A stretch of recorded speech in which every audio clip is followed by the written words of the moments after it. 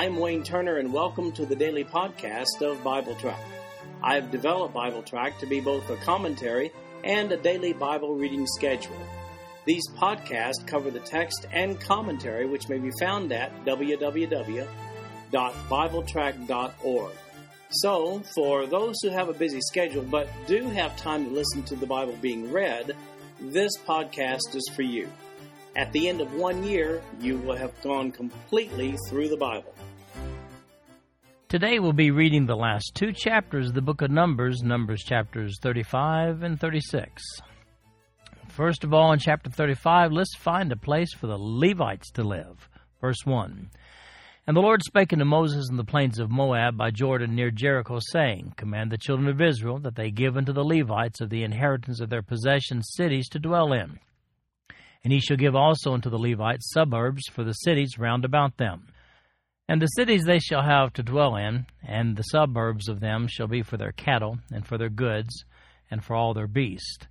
And the suburbs of the cities which ye shall give unto the Levites shall reach from the wall of the city and outward 1,000 cubits round about. And he shall measure from without the city on the east side 2,000 cubits, and on the south side 2,000 cubits, and on the west side 2,000 cubits, and on the north side 2,000 cubits, and the city shall be in the midst. This shall be to them the suburbs of the cities.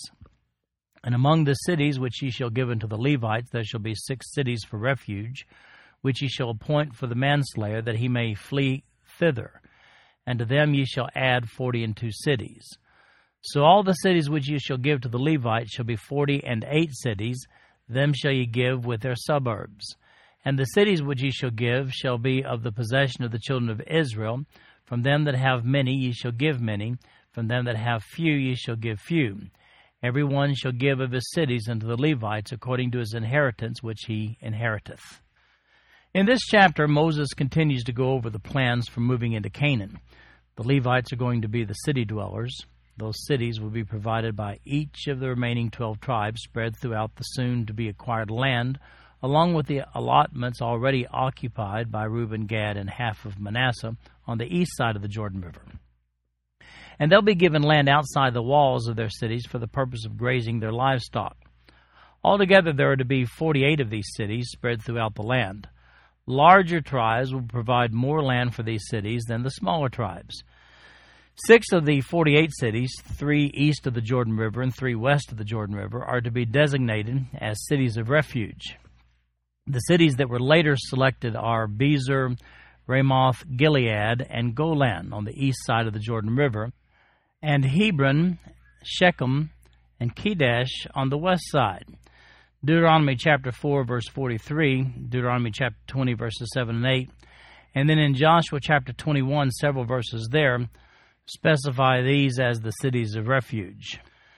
Now, if you're wondering how these cities of refuge come into play, the specifications for the circumstances whereby these cities of refuge can be used by fugitives is seen in 9 through 34, which we're going to look at in a few moments. In addition to the area inside the city walls for the Levites, a prescribed area for each of these 48 cities was to be designated outside the walls for the purpose of grazing their cattle. The difference between the designations of 1,000 cubits in verse 4 and the 2,000 cubits in verse 5 is illustrated in a diagram that I've provided on the right side of the notes, written notes for today's BibleTrack.org. Both numbers are correct, as you'll be able to see from the chart. If you look at it, it's hard to describe on this podcast, but you can look in the notes and see what I'm talking about. So here it is to be just as Jacob had told Levi back in Genesis chapter 49, verse 7, when he said, I will divide them in Jacob and scatter them in Israel, talking about the tribe of Levi. Levi will not have their own tribal land award, but will be spread throughout Israel. The irony of the whole situation regarding the fulfillment of Jacob's blessings is that the Levites end up fulfilling that blessing by Jacob in a totally unexpected fashion. They're a tribe of priests. Prestigious priests. So, in verses 9 to 34 of chapter 35, what if they're on your trail for murder? What do you do? Verse 9. And the Lord spake unto Moses, saying, Speak unto the children of Israel, and say unto them, When ye be come over Jordan into the land of Canaan, then ye shall appoint you cities to be cities of refuge for you, that the slayer may flee thither, which killeth any person at unawares. And they shall be unto you cities for refuge from the avenger, that the manslayer die not, until he stand before the congregation in judgment. And of these cities which ye shall give, 6 cities shall ye have for refuge.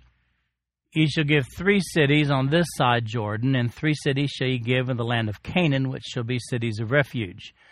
These 6 cities shall be a refuge, both for the children of Israel, and for the stranger, and for the sojourner among them, that every one that killeth any person unawares may flee thither. And if he smite him with an instrument of iron, so that he die, he is a murderer. The murderer shall surely be put to death.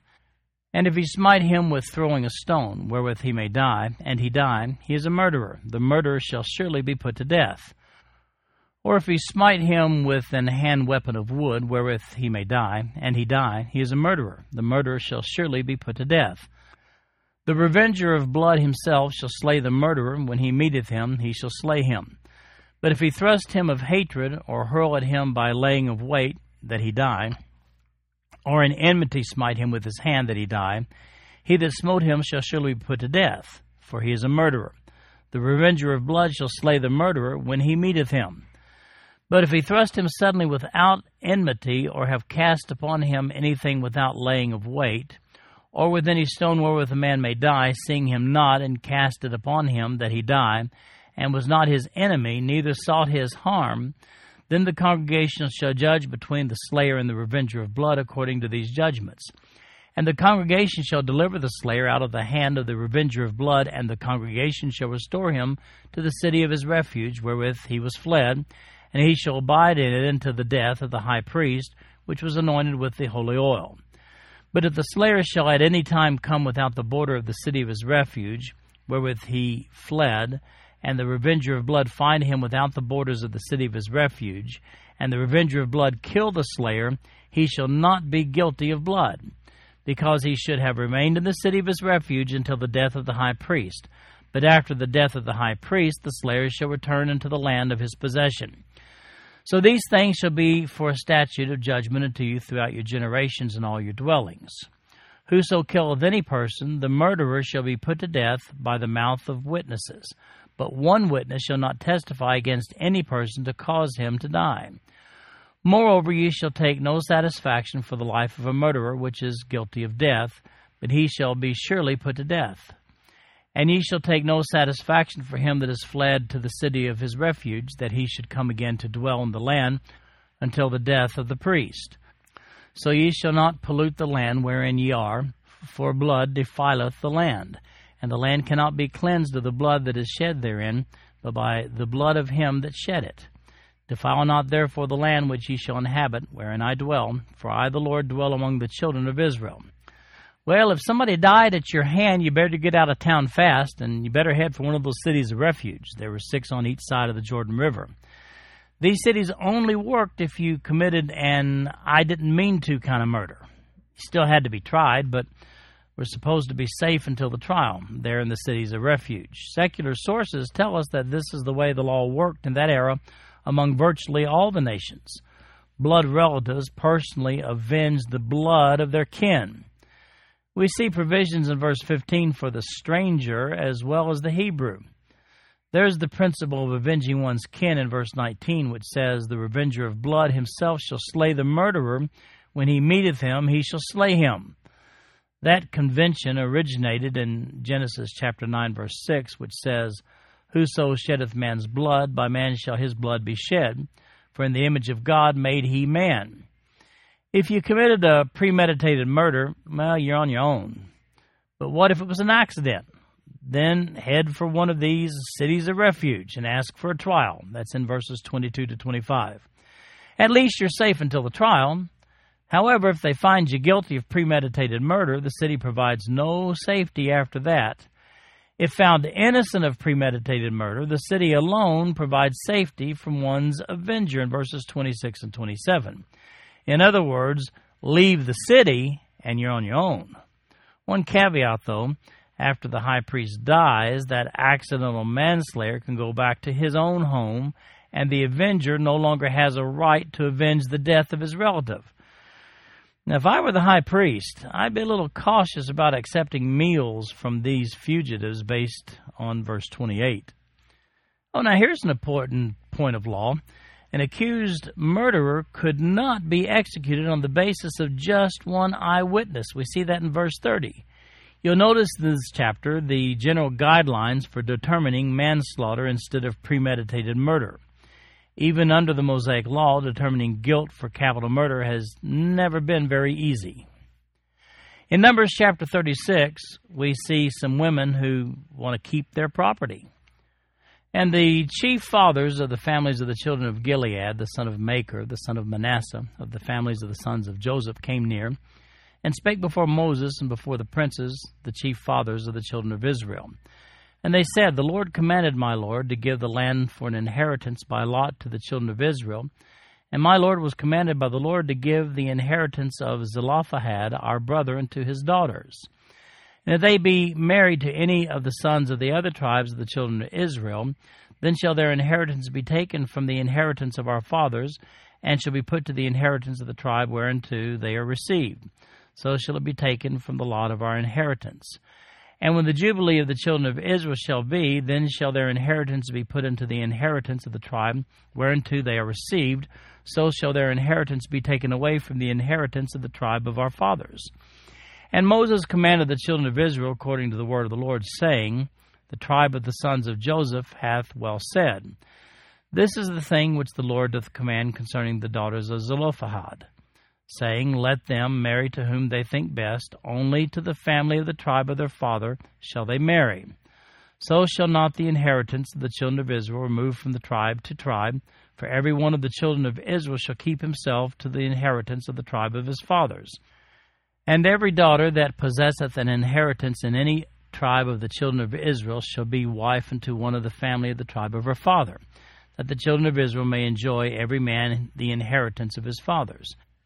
Neither shall the inheritance remove from one tribe to another tribe, but every one of the tribes of the children of Israel shall keep himself to his own inheritance. Even as the Lord commanded Moses, so did the daughters of Zelophehad. For Mahlah, Tirzah, and Hoglah, and Milcah, and Noah, the daughters of Zelophehad, were married unto their father's brothers' sons. And they were married into the families of the sons of Manasseh, the son of Joseph, and their inheritance remained in the tribe of the family of their father. These are the commandments and the judgments which the Lord commanded by the hand of Moses unto the children of Israel in the plains of Moab by Jordan near Jericho. Well, this is an addendum to an exception that was made back in Numbers chapter 27, verses 1 through 11. At that time, the daughters of Zelophehad, which was the tribe of Manasseh, well, they came to Moses about an inequity. Their father had died in the wilderness, leaving no sons, just daughters. Moses decreed that their father's inheritance when they occupied the land of Canaan would go to them. However, there's still a problem. The chief fathers want to protect the interests of the tribe of Manasseh here against the possibility of losing territory assigned to members of that tribe. So here are the stipulations that Moses adds to his previous ruling on the issue. Ordinarily, if these women married the men of another of the tribes of Israel, their property rights would transfer over to that tribe. You'll recall that in the year of Jubilee, all property reverted back to the original owner, the original tribal family. Now, you can see the problem. Property awarded to these women on behalf of their fathers would end up in the hands of another tribe altogether if they were to marry someone from another tribe. Well, here's the solution that is made in this passage right here. Cut down their field of eligible bachelors. Moses decrees that they will only be allowed to marry someone within their own tribe, the tribe of Manasseh. Thus, in the year of Jubilee, the property remains with the original tribe. Problem solved. The daughters of Zelophehad, that's the tribe of Manasseh, they receive their inheritance when we get over to Joshua chapter 17, verses 1 through 18. This concludes our podcast for today. I'm Wayne Turner, and if you'd like to read along with our commentary online, go to www.bibletrack.org. Thank you for listening in today. The background music for these podcasts is an original composition written by the music director of Fayette Bible Church, Paul Walton.